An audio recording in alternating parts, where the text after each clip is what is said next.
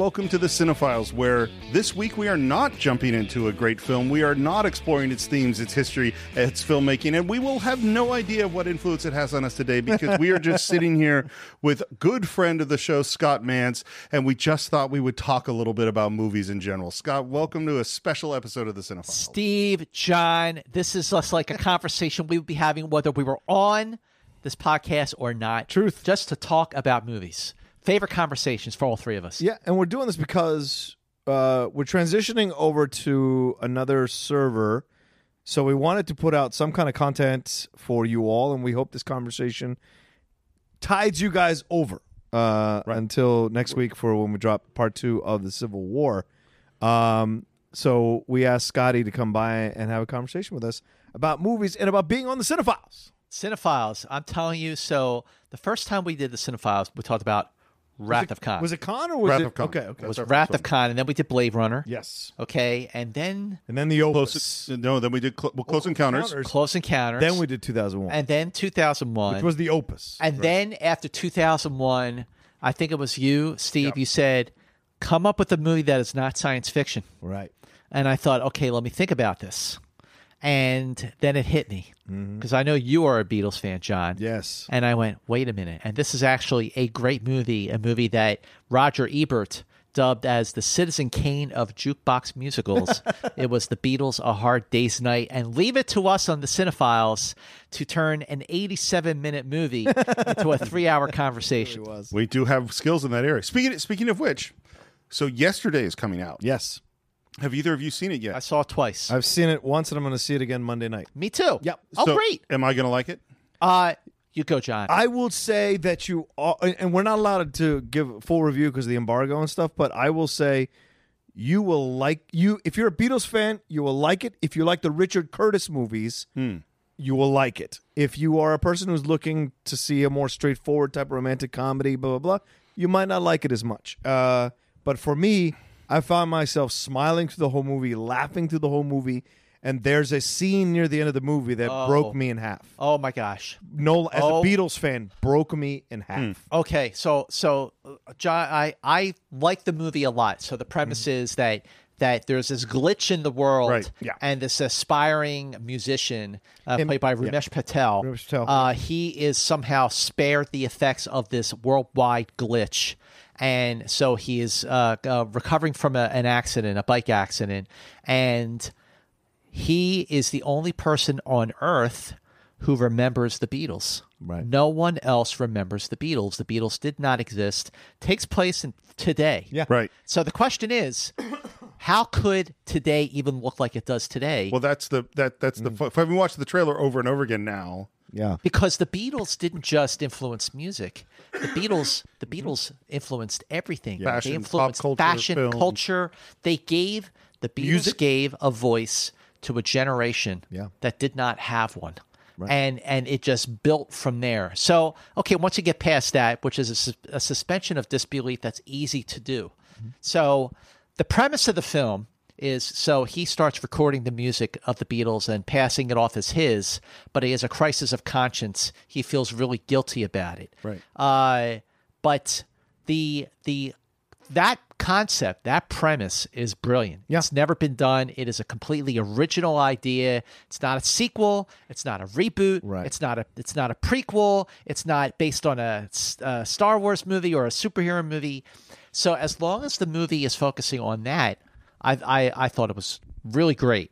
Richard Curtis wrote the screenplay, and Richard Curtis wrote and directed the mother of all romantic comedies, Love Actually. Love Actually. Right.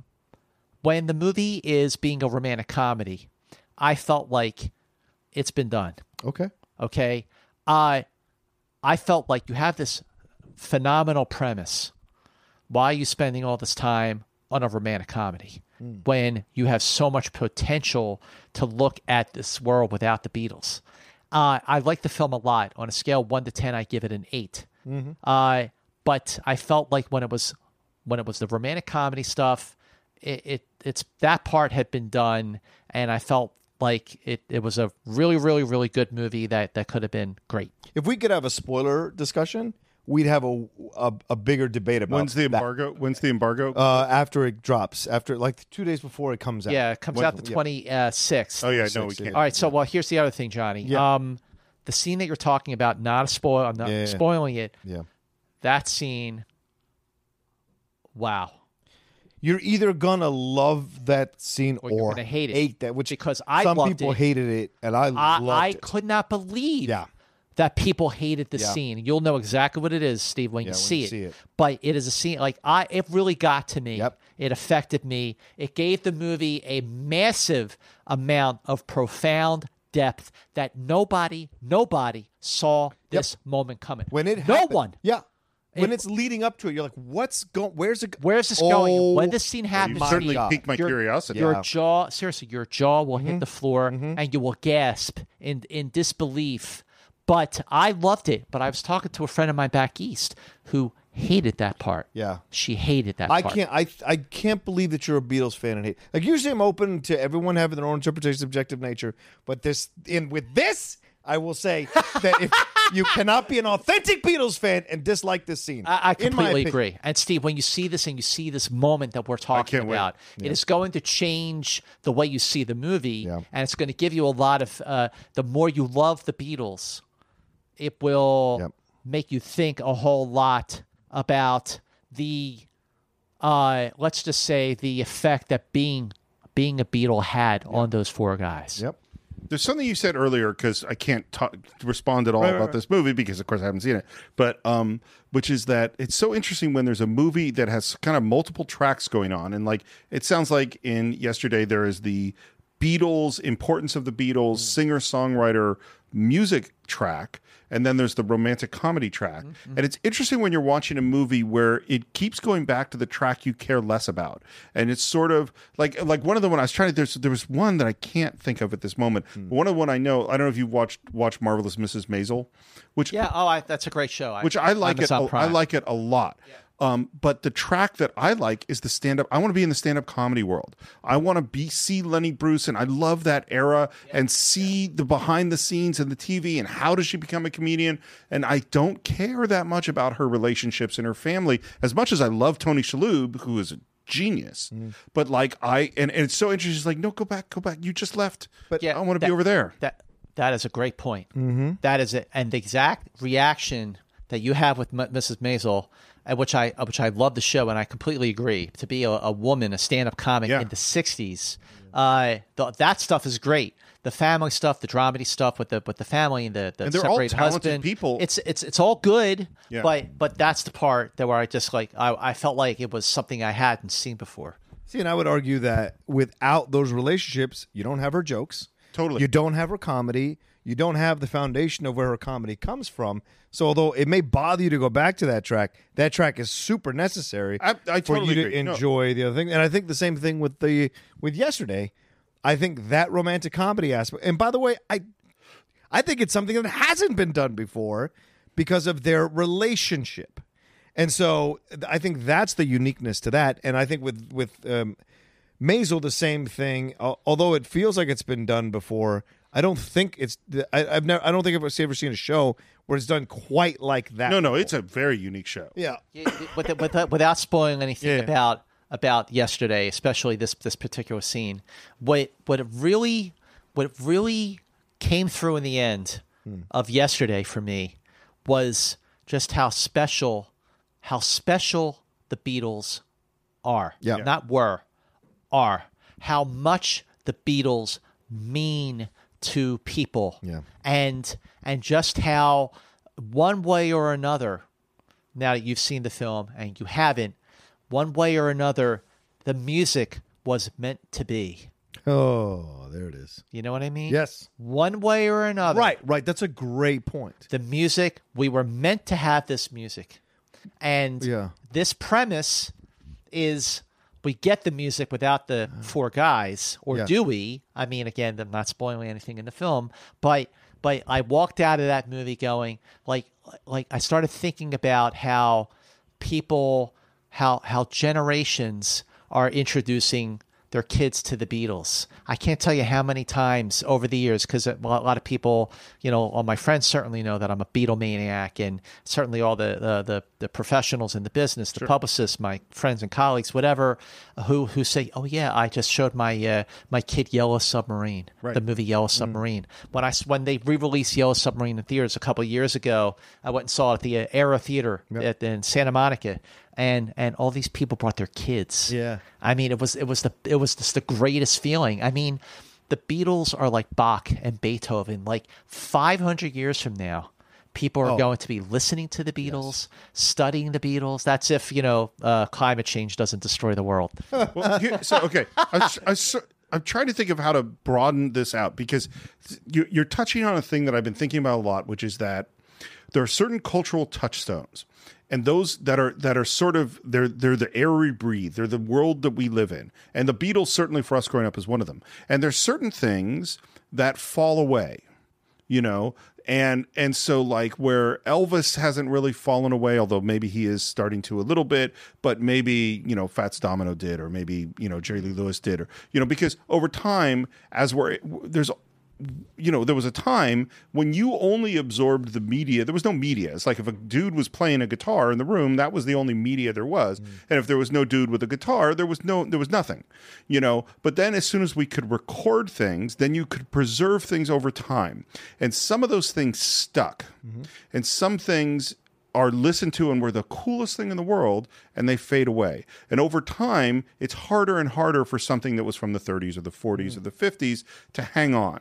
And what you're saying, which I tend to, is that the Beatles is going to hang on 500 years. Forever. Yep. Yeah. And there are other things that become less and less important generationally. And right now it's like, well, we're right at the age where the people who grew up with the Beatles at the Beatles age are going to die. That's right. You know what I mean? And so the question is, and that's really the question, is like, people don't really listen to Bing Crosby anymore. No. People do listen to Frank Sinatra, but I would guess that Frank Sinatra is falling off. I know you would be upset. No, I disagree, because he has a Sirius XM station.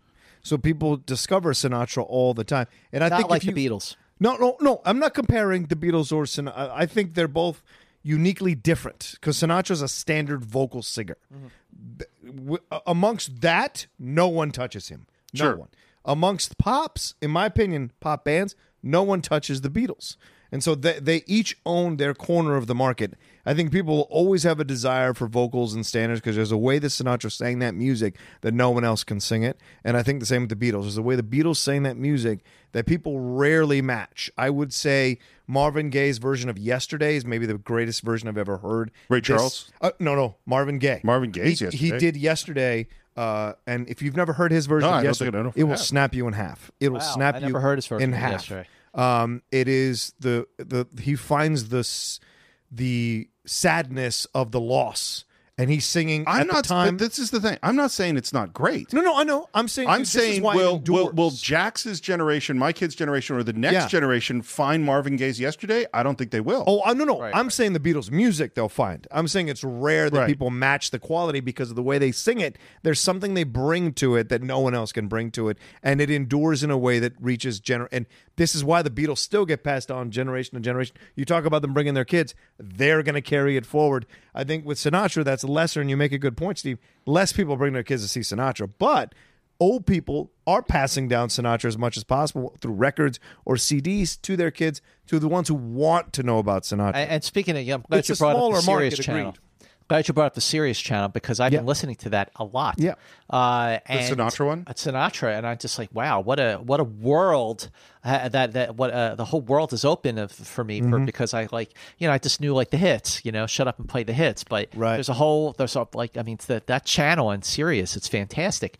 But I see what you're saying, and I do agree that sure, there's always going to be moving forward a portion, a following, a fan base that will continue to carry the torch of Sinatra through. But when you look at the Beatles, how popular they still are. I mean, it's been this year, the 2019 will be the 50th anniversary of Abbey Road, and so you're talking about the Beatles are starting to wrap up Okay, but I just remember just a few years ago, 5 years ago, we were celebrating the 50th anniversary. We were just celebrating the 50th anniversary of when the Beatles came to America for the very first time. Just 5 years ago, those lovable mop tops played at Sullivan, and now it's just 5 years, and we're going to be celebrating the Beatles' second to the last album, the last album that they recorded as a band. You know what I think changes it is that so when I started listening to music, we were talking about in our last podcast, we're recording things on a cassette. So I recorded, my sister had the Beatles albums, and I took my little cassette player and I put the record player on the record, or the record on the record player, and I took my cassette and I put it next to the speaker to record the Beatles albums. It was very high tech. And I probably still have a couple of them in that cabinet right there. But what happened was I had the Beatles and I had Simon and Garfunkel and Bob Marley and Billy Joel and, a few other things. And the Monkees, and I listened to those cassettes over and over and over again because that is all I had. That was all the music. So those songs, the number of times I heard, Sgt. Pepper or Let It Be or Revolver is in the hundreds.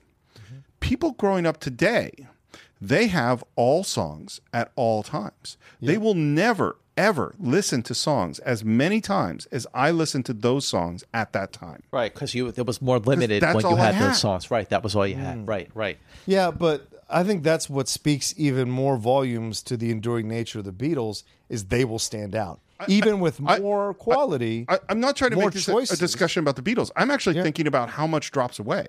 Like, I'm thinking about... I get your point. Yeah, I get your point, but I'm saying... The Beatles will never drop away because I think there's... Maybe that's so. Oh, I think it's... Mozart hasn't dropped away, and that was 2 centuries ago. Sure. So to me, I think the Beatles are like that. You compare them to Bach. I agree. I think they're untouchable. All music could die, and if you still have the Beatles, music would still matter. The whole reason I subscribed to the Sirius channel was because of the Beatles channel. Right. On May 18th, 2017, right. I remember when I saw that dropped, I guess I'm getting Sirius XM. Right. And channel 18 and the three big takeaways for me for Sirius XM are definitely the Beatles channel and the Sinatra channel, but I love the Grateful Dead channel. There's a Grateful Dead channel. The Grateful Dead channel. There's a Jimmy Buffett channel. Yeah. Keith Springsteen. There's an Elvis channel, Earl Springsteen Jam. channel. I think Springsteen will endure as well. I don't think Tom Springsteen Petty will ever leave. It's funny because I keep trying to Petty, right? I keep trying to ask this question. I keep not doing it the right way because my question isn't about the Beatles. Actually, what my question is about is what are the things? Maybe put it this way. Sorry. What are the things that are important to you that are dropping away? I think that's more the thing. You know what I mean? Like you said in our last podcast, that the videotapes you owned were Rocky III, Wildcats, Caddyshack, and there was one other. Rocky III, Caddyshack, Broadcast News. Yeah. It's like some of those movies are not going to be important. Do you know what I mean? Like they're not carried for, even though they might be special to you. Right. Like for me, like it's funny. So I love the Monkees. I thought the Monkees was the greatest TV show in the world. The first real records I had were the Monkees, which I bought at a garage sale for 25 cents. And I played them over and over and over again. And when I recorded the cassette, they had scratches on the record. So the song, it went she, and then skipped part of a verse and then played it. And that's what I had on the cassette for years. So that's how I heard that song. Now, I tried to show my son an episode of the Monkees, and he looked at it as like, what the hell is this? Yeah. And so it's like, oh, this won't move forward. The Monkees, it's not that some people, there are a couple of good songs, but and I'm not saying that the Monkees is important art. Right. I'm saying, oh, that's a part of my childhood that will fade away. Mm-hmm. You know what I mean? Yeah. So what's something that you love that you feel is sort of slipping away? I don't know if there's anything that I love that I feel that's slipping away in terms of media or art. This is a very interesting question you bring. Great question. It's actually put me in a lot, because you're always known for asking these interesting questions, Steve. Amongst our group of friends, Steve's always known for asking these interesting questions, and we go into these long philosophical discussions. But I think what I feel is slipping away is the idea of right and wrong. The concrete idea of right and wrong is what I feel is slipping away more than anything else. That's deep. I was talking about the Monkees. Yeah, I know, and I respect that. I respect that. And I just feel like I can endure the loss of just about any. Based on yours, I have another one. So go ahead. Yeah, I can endure just about the loss of anything. But I think that's the big thing that I feel is starting to disappear, is this understanding and concrete belief of right and wrong as we become more consumed with this idea of fake news and biased reporting, and more people buy it as more uneducated people buy it, or more people who are more than willing to agree with that point of view without investigating it for fear of questioning their own construct. I find we're losing one of the basic core tenets of what made us so unique as a country. And we're devolving back into the rest of the countries from the past that were lost because they became this. We're losing our exclusivity in my. That's heavy, and I see your point, and I do agree with it. Bring it back to like entertainment. Yeah. There's two things that I think are slipping away, and one of them I'm very, very close to. She's so heavy, man. She's so heavy. She's so.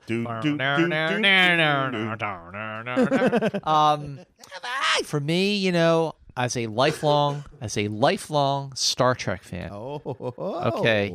And holding the original series above the rest, really being the gold standard.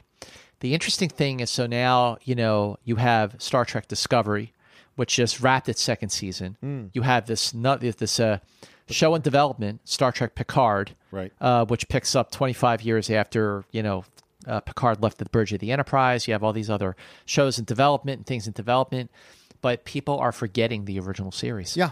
People are forgetting the original series. I changed my answer, Scott. I feel like yours is a hell of an answer. But I like this answer. This is more. It's a real sort We're dying. What the original series, people don't care.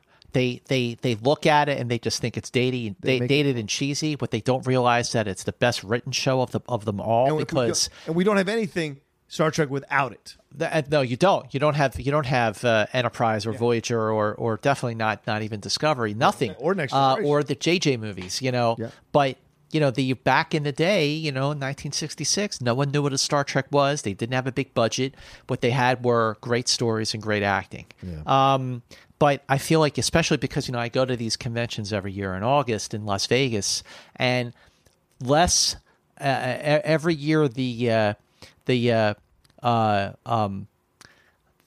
TV quotient of the original series drops further and further off. People are the fans of the original series do not even matter to CBS now, because they're putting all their eggs in one basket with these newer shows. The other thing that I think is really slipping away, and I'm sure you guys will agree with this, classic movies. The failure of Filmstruck after just 2 years. Yeah. That was a travesty. And this is what I mean by me carrying that cassette around, as opposed to here are all things all the time. Yeah. And it's like, for us, when we grew up, and you and I are almost exactly the same age, that Star I'm only Trek, a year behind you guys, a year or two. Yeah. That Star Trek that came on at 5:00 in the afternoon for me on Channel 2, that was it. Yep. Like that, nothing was competing for my sci-fi dollar. Right. It wasn't like there was tons of Marvel movies and You didn't have 800 channels. I didn't have it. It's like, this was all of it. And so I watched those episodes over and over and over again. And that I can't, again, I was thinking, like, how am I going to introduce my son to Star Trek, original Star Trek? And I was like, I'm going to show him The Trouble with Tribbles. That's why I finally came up with. That's for his age. He got 5 minutes in, and he's like, this is so boring. And I'm like, and the reality is that if you were to show him all the other things that he sees with amazing special effects and fast moving compared to a Marvel movie, he's not going to watch it. Well, and this is the thing about it too, is that in a weird way, it's the, a part of me is ceasing to be relevant, I think, as you grow older. Wow. Yeah. Because this, who got heavy now? Well, it's funny. So this is what I was just thinking of sitting here. So my dad was a stamp collector. He was a philatelist. Wow. He started collecting Stamps. He started collecting stamps at 11 years old. And I think he had philately stamp collecting merit badge when he was a Boy Scout, and he collected them his whole life. And at night, after, we did whatever, he went back upstairs, and he would sit at a TV table like this, and would go through stamp collections, and he would put on the little stickers, and he would put them in his album, and he would put the album in the thing. And he had which he did for 60 years. or almost 60 years. And his collection, we had a whole closet at my mom's house, which was like, if you look over there where my comic book collection is, he had that shelf and a whole other shelf that was solidly stamps. Wow. He had, I think, every American stamp from about 1860. Holy Toledo. And it wasn't that he never bought like the really like this is a $20,000 stamp, but he had this huge collection to the point where he would go and buy other collections and incorporate them into his collection and then sell what he didn't want back. And he did this for years and years and years. My goodness. And when he died, he gave instructions of what to do with the stamp collection because he knew none of us wanted it. And he said, you're going to go to this dealer and he's going to sell it. And he gave us an estimate, which was a lot of money of this is what this stamp collection is worth. Yeah. It was worth 1/10 of that. Yep. And the reason it was worth 1/10 of that, and maybe 20%. 20%. And the reason was because there are no stamp collectors anymore. Right. Wow. Because they're all dying out. Because people don't collect stamps. When he was in 1950, and he was that was a thing that kids did, was you collected stamps or coins or things like that. People don't have hobbies like that anymore. Very few. Because we have video games and we have other things, you know? And so this whole thing that my dad literally devoted his life to was actually not worth anything. It was like obsolete. It was obsolete. That's yeah, but that's happening. And by the way, just the point you were making about, you know, my Star Trek was on at 7:00 right every night in the mid 70s, and then they put it on at 11:30 at night. Yeah, it was on at 11:30. Mine was on Saturday in the morning on Channel 20. Saturday at 10 a.m. in the morning, they would show them right after wrestling. Right after professional wrestling, then Star Trek would come. Wow, that's crazy. And so it's why I became an addict to both of those things growing up. I would agree. I think, too, the Star Trek thing is dying. I think classic movies, as you hear people, like I listen to these young people talking to me about how Young Guns 2 and the X-Men films and these kinds of things. And I ask them about classic movies, and a lot of them haven't seen it. Yeah. Yet they think they can tell you what's a good movie and what isn't a good movie. To me, if you haven't studied the classics, you don't have a fucking thing to say to me about what's good and what isn't good in a theater. You don't. Well, I they don't can care say what they people like. say. I said I didn't say they can't say it. Right. I said they don't have a fucking thing to say to me because I won't listen to your opinion if you're showing me this bargain rate garbage. People try to tell me Tombstone is one of the greatest westerns ever made, and I'm like, Tombstone. Isn't that your partner Matt Nost? Yeah, no, he doesn't say it's like one of the greatest westerns, but it's just. I believe he picked it over like Citizen Kane or something in one of your top 10 shows. He probably did. It was over Schindler's List, I think. Right. Tombstone. But it's that kind of thing. And it's like, well, then I don't trust I just don't trust. If you don't have a basis, if you haven't watched classic movies and studied classic movies, then you don't understand the medium. You don't. I'm sorry, you don't. And you don't understand why it endured and why people love movies as much as they do. You can love movies, but if you don't investigate the genesis of the medium, to me, I don't know what you've got to say. Like me, I would never school somebody on music. Never. Because I didn't study music the way I studied films. And I would never say to somebody, oh, this is a bad song because of this, this, and this. Right. You know, the technique and the breakdown of the song. Would never say that because I would say it's not bad. I don't like the song for me. But with films, I think you have to have that. And I think we're losing that with film criticism. As we become more and more obsessed with, like, and I do the medium of YouTube. This is where I make my bones. But I have done the legwork of watching classic films, studying classic films, reading Pauline Kael reviews, back Roger Ebert reviews, Leonard Maltin reviews. I mean, I've done that so that I can speak about it knowledgeably. But I see people walk into the sphere who have no basis of this, and that scares me because that's starting to become the norm, and people aren't watching classic movies anymore. Or not watching. I just feel like so. Or even foreign films. That's what Criterion is. That's why I push Criterion so much.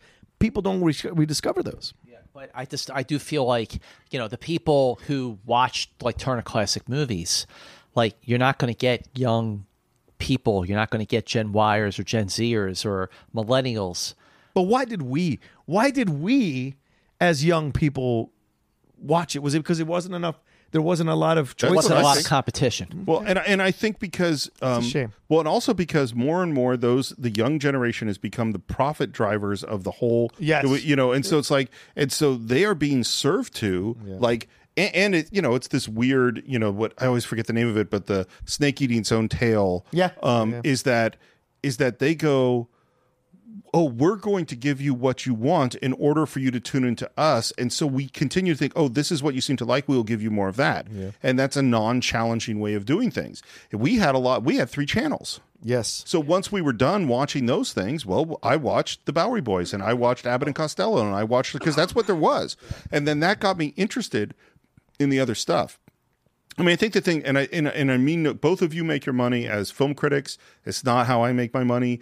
But like, to me, like I'm not very interested in hearing 17 people's takes on the latest Marvel movie. Mm-hmm. It doesn't interest me at all. Is that in terms of criticism, I'm interested in the Peter Bogdanovich, Francois Truffaut, like the thought. Someone who can teach me something, I am interested. Yeah. I like to learn stuff. I'm not interested in just that dude's opinion about a thing. That's where it's going. I mean, this summer alone is a big red flag that the film business is in going through a massive transition. First of all, you have Disney buying Fox, and then you have let's look at the summer. With the exception of Avengers Endgame, John Wick 3, and Aladdin, the summer has been a disaster. Yep. Because on one hand, Godzilla, Dark Phoenix, Ben in Black International, Shaft are all not doing well. I didn't even realize Shaft had come out. Yeah, it came out this past weekend and made $7 million. Nor should those movies do well because they're bad. But, you know what? Long Shot with Charlize Theron was a great movie.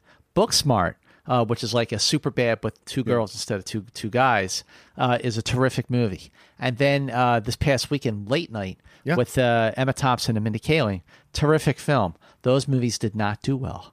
And everyone... Why is that? Why do you think they don't do well?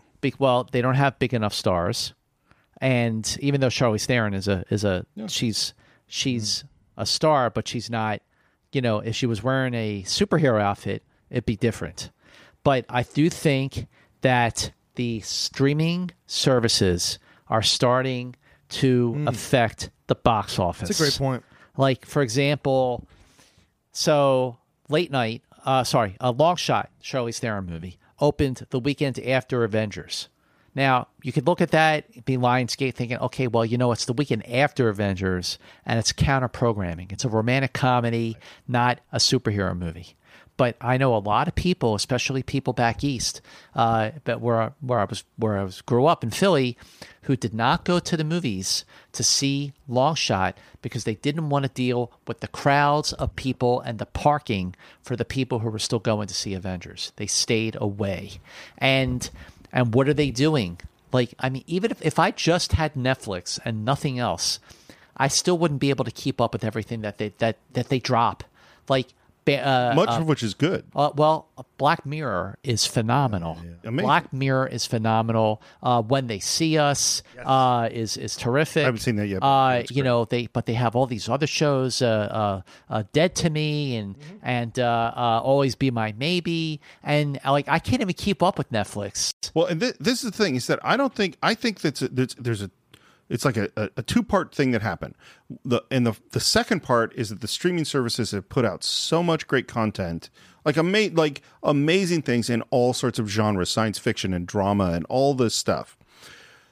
I think, but you have to go 10 or 15 years earlier, is that Hollywood movies abdicated adults. They said, we're not in the drama business. We're going to stop making romantic comedies. We're not making any of this other stuff. Is that we're going to put, and we'll make a couple of them. But, it used to be that they would do a wide slate of films, and that their A pictures were the dramas, were Lawrence of Arabia and Bridge on the River Kwai and Amadeus and these kinds of movies. That's where those are really important to us. And the less important ones are the science fiction and the action, all of which I love.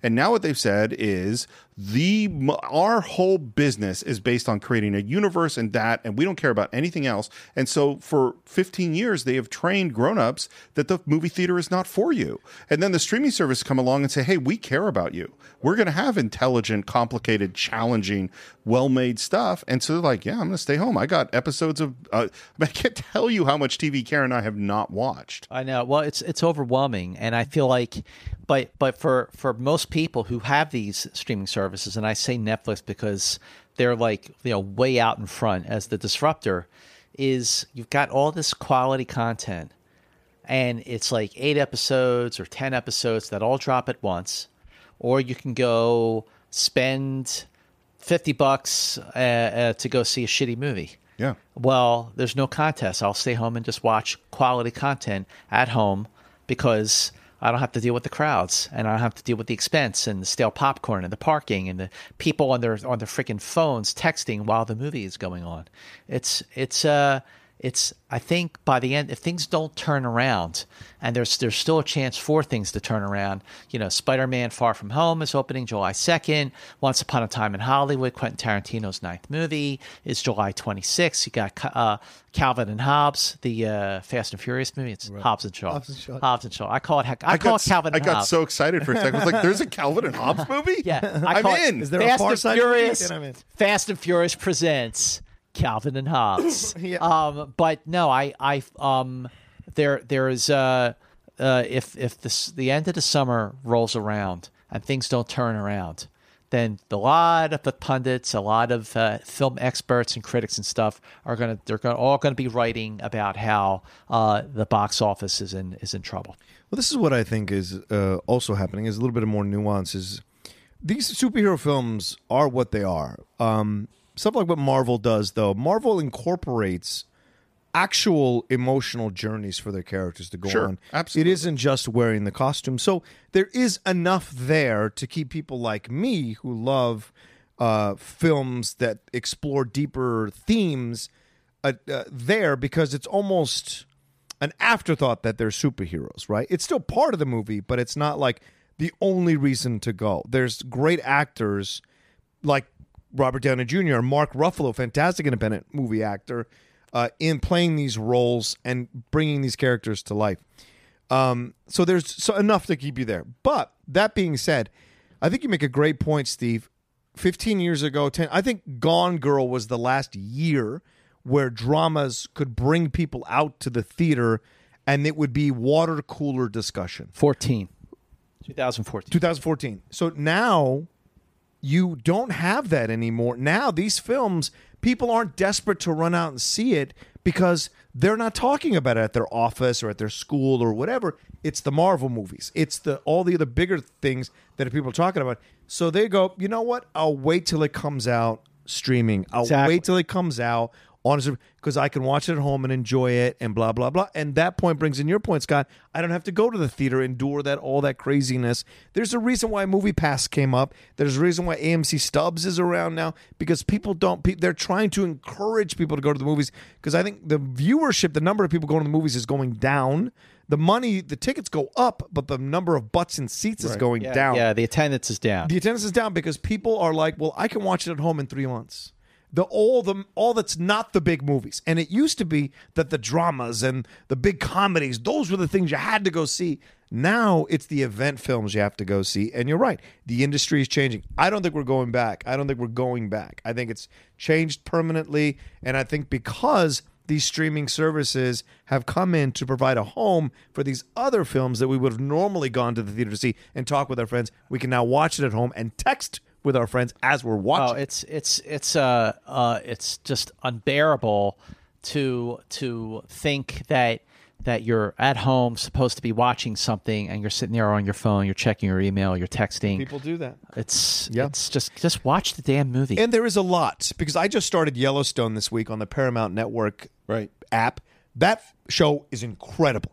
It's the best show I've seen in a long time. I don't know what the hell I'm going to do. I haven't watched Chernobyl. I hear Chernobyl is phenomenal. Says it's amazing. Yeah. I mean, there's so many things where it's like, we do the Cine-Files. Yeah. I have a kid. I have a job. Like, I don't know how people watch all this stuff. How do people listen, again, like if you just want to watch Netflix, you can't keep up with everything that they're dropping. But then you have Paramount, you have HBO Go and Showtime and Hulu, and Amazon FX, Prime. and you have Hulu, Amazon Prime, right? And then by the end of the year, you're going to have Apple Plus and Disney Plus. Yeah.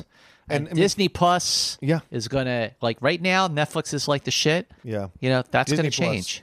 Disney Plus is going to change. They're going to change the playing field in a very, very, very big way when they drop. But this is another thing that's going to happen, is that we're going to run out of money because it was like I cut the cord, 4 years ago, and I did because I'm a nerd, and I did a spreadsheet to see, well, how much money are we spending on DirecTV at this moment, and what would it cost if we got rid of DirecTV and did everything through Netflix and Hulu and iTunes and stuff like that, and it figured out that we would save, I think it was $1,700 a year. Yep. It was a huge amount of money. And be able to see everything. Sports would be the only problem, but I don't really watch a lot of sports. So it wasn't. That's the reason I still have cable. Yeah. But now, now you also need to subscribe to CBS All Access. And now you're also going to have to subscribe to Apple and to Disney and to WB and to Paramount. You know what, you're going to... And it's like, no, it's going to be so much money. You're going to be paying what you were paying for cable. And it's going to be where we're... the whole point was like, to make it less convenient or more convenient, it is now going to once again be less convenient. And at a certain point, there's a breaking point. Because, and I understand that, what happened when Apple and iTunes launched in terms of music and how unhappy the record companies have been because they gave essentially you can have everything. And that Disney and all these companies are going, oh, we don't want to make that mistake again. We want to control our own content and make our own money, but it's just making our lives really complicated. Yeah, and you can look at DC Universe, which is just about to get folded into the Warner Brothers stream, as a perfect example of that. A lot of people did not sign up. The numbers that they were hoping for did not sign up for DC Universe. $10 a month or whatever it was. And they killed Swamp Thing after one episode, which pretty much puts Titans and Doom Patrol now on Death Watch. And what the rumor is they're just going to fold it into the Warner Brothers streaming service and just make it all one price, because that's starting to happen. People are now starting to become selective about what apps or what streaming services they become a part of, because what you said, Steve, the money is now becoming evident to them that it's becoming even more expensive than cable. And now there's these rumors going around that some streaming providers are going to bundle their things all together for one price. Wow. So we're back at cable land all over again, just in a different way. The king is dead. Long live the king. Yeah, exactly. It's funny. I wrote a blog back when I wrote a blog years and years ago about killing the networks. And it was long before all these services. We didn't have all these streaming services and all that stuff then. Yeah. And what I said then, which I still believe, but none of society seems to believe, is that we actually don't want a network. I want shows that I like. Mm-hmm. We have loyalty. It's like, I don't care about HBO. I want to watch Game of Thrones and Last Week Tonight, and these are the things I want to watch. Just let me... And I always was bothered, like, because I come from the creative side of, like, why are all these middlemen between the person who's making the thing and the person who wants to buy the thing? I just want to buy the thing from the person who's making the thing and have them make all the money. And I understand that why distribution has to happen, even though technologically there is no reason for it. We don't have distribution for the podcast. We are directly creating our thing and selling it to people. True. Or not selling it to people, but they can support us on Patreon. but it's like the idea that there are these gatekeepers who control our access to the thing. Like, somebody wants to sell me their show and I can't get it unless I pay Disney a lot of money for all of the other crap that they have that I don't want. Right. But that's what Apple TV is for. You can buy just Game of Thrones and watch. You're paying a lot of money, which in the end you might as well have just ordered HBO. Get HBO Go. Anyway, that's exactly it. But I with all of the content that's out there. First of all, I mean, I'm just trying to keep up with all the movies that I have to see. Me too, man. And I still don't get to see everything. And I don't keep up. I mean, you guys have to. But I mean, look, I love doing it. I'm definitely not complaining about that. But as a result, so I have Netflix, I have Amazon, I have Hulu, and so when the rare night that I do, just crash at home and I put on the TV and I open up the Netflix queue and I start scrolling down, then scrolling across, then scrolling down, scrolling across, looking for something that's going to like jump out at me. And in the end, I say, fuck it, and I watch Star Trek. Me too. I do it all the time. I just watched Devil in the Dark. Devil in the Dark. Great episode from the first season, written by Gene Kuhn. It is one of the very finest episodes of Star Trek. Hey, by the way, there's an interesting bit of Netflix that I've read about, which is that they have what they have on is called aspirational shows, which is shows that someone subscribes to Netflix because they know they're supposed to see, but nobody ever watches them. And so they have these heavy, serious documentaries, but you late at night don't go, I'm going to watch 12 Years a Slave or whatever it is. Whatever you go, I'm going to watch Star Trek. And what they find is that what people put on their queue compared to what they actually watch are totally different. yeah. Their list. They on their list, they go, oh, I'm going to watch this documentary and this heavy drama and this important thing and this thing. Friends, let's watch some more Friends. Exactly. And I love that whole, like, we're going to pull you in with this, but we know you're actually going to watch that. It's the hunter-gatherer thing. I want to have all this just in case the world ends. I'm going to watch all this. But since the world's not ending anytime soon, I'm going to watch Friends. Right, exactly. Yeah. Because who doesn't like Friends? Exactly. I mean, but it's true, and I mean, you know, I'm ashamed to admit I never saw Game of Thrones, not one episode. Oh my God! Not one episode. Wow. I know I missed They out. make Didn't you? I didn't know they made you. I'm the one. I'm the 1% who has never seen an episode of Game of Thrones. But I, you know, it was like the same time that everybody was on social media talking about Game of Thrones, everyone was on social media talking about Avengers Endgame. Right. So I saw that, so I didn't completely miss out. Yeah, there you go. So, this is a conversation that had no plan. It went an entirely different direction than I expected, and it was great. Great conversation. Agreed. I really enjoyed it. Scott, again, thank you so much for coming on the show. And Steve, I am so happy that you watched Devil in the Dark. That is just one of the very, very best Star Trek episodes. It is a fantastic Here's episode. some food for thought for you. Devil in the Dark was from the first season, written by Gene Kuhn. There's an episode in the second season of Star Trek called Metamorphosis. Oh, yeah. Okay? Another good episode. That episode is also written by Gene Kuhn.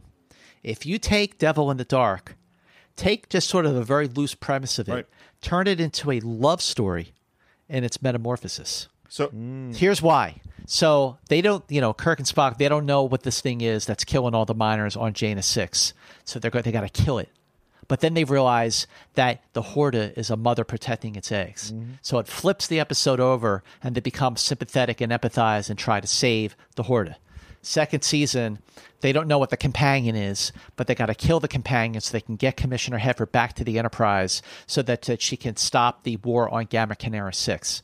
So, but when they realize the companion is a female, And in it love. changes, Yeah. and in love with the man, it changes the course of the episode. And the way Shatner is trying, you know, his performance as Kirk in that episode, the way he tries to reason with the companion, saying, well, if you don't let us go, we will cease to exist. I think that is like Shatner's finest performance as Kirk in the original series. So I don't know why I just sort of went off on that, Well- but I did, and I'm always bringing it back to Star Trek. well, so Steve, and just Steve because John. we were wrapping up, but just because you said that, I want to say one more thing, which is I think that way back when we did Wrath of Khan, I said that deep down, I think comic books and Star Trek are the most influential things on me as a writer and as a person. And what you're describing in Devil in the Dark and The Companion and in Balance of Terror and a whole bunch of other Star Treks, the essential Star Trek philosophy is that those things that we think are evil are actually things we don't understand. And that is what Star Trek is all That is about. so core to my way of looking at the world, to the point where I got labeled years ago by my friends as a contrary fuck, because they said at one point, they said we were giving out mutant powers. It was just a joke when we were in college of like, we had a friend, if he started singing, someone would automatically turn the radio up. And they're like, oh, that's your mutant power. If you sing, people will turn radios on. We had another friend, if you're playing a video game and you were doing really well, he said, hey, you're doing really well. You would immediately die. His mutant power was that he had the kiss of death. It's cooler. And that they said, and later on they said to me, oh, you're a contrary fuck. If anyone brings up one point of view, you will automatically bring up the opposite point of view. And that was very hurtful to me at the time. And I thought it was very true. And I had to go through a lot of personal growth to think about, like, wait, why am I doing this thing? It took me years to turn off that instinct. But at the heart of part of that instinct is that Star Trek thing, is that I'm constantly thinking about, well, what is that other person thinking? Why is the other person doing that? That's why Star Trek Discovery doesn't really work as Star Trek, because they've jettisoned that a bit.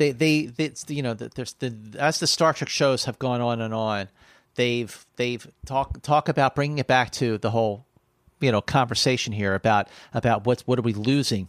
People, the newer producers of Star Trek are losing sight on what made Star Trek to begin with, and Star Trek Discovery is a very good science fiction show, but it doesn't really it doesn't speak to me like the original series and The Next Generation did. I'll The agree. two shows that Gene Roddenberry actually produced. As much as I enjoy the second season of Star Trek Discovery, I'll agree with that. I think it doesn't affect me the way that original series does, or even the best of TNG does, which I'm not the biggest fan of TNG, but the best of TNG affected me more than anything Discovery's done so far. Well, and just to bring all of this together, we've talked about the Beatles who cared about bringing ideas through music. We talked about criticism that is light and doesn't deal with classic films and understand the core of things, and that we're all interested in the ideas. We talked about Star Trek and its ideas. We talked about what Hollywood is putting out films that are light and don't have the content and the depth of things that maybe are on the streaming services that we care about. And we're here on the Cine-Files, where the whole purpose of our show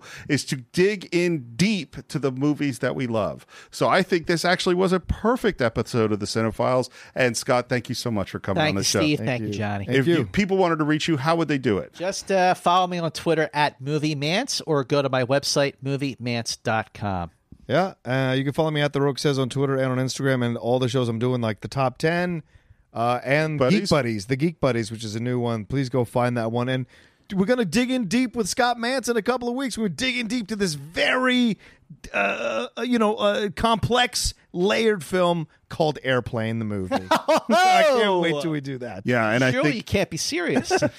I am serious, and Don't call me Shirley. And that is the end of the Cine-Files.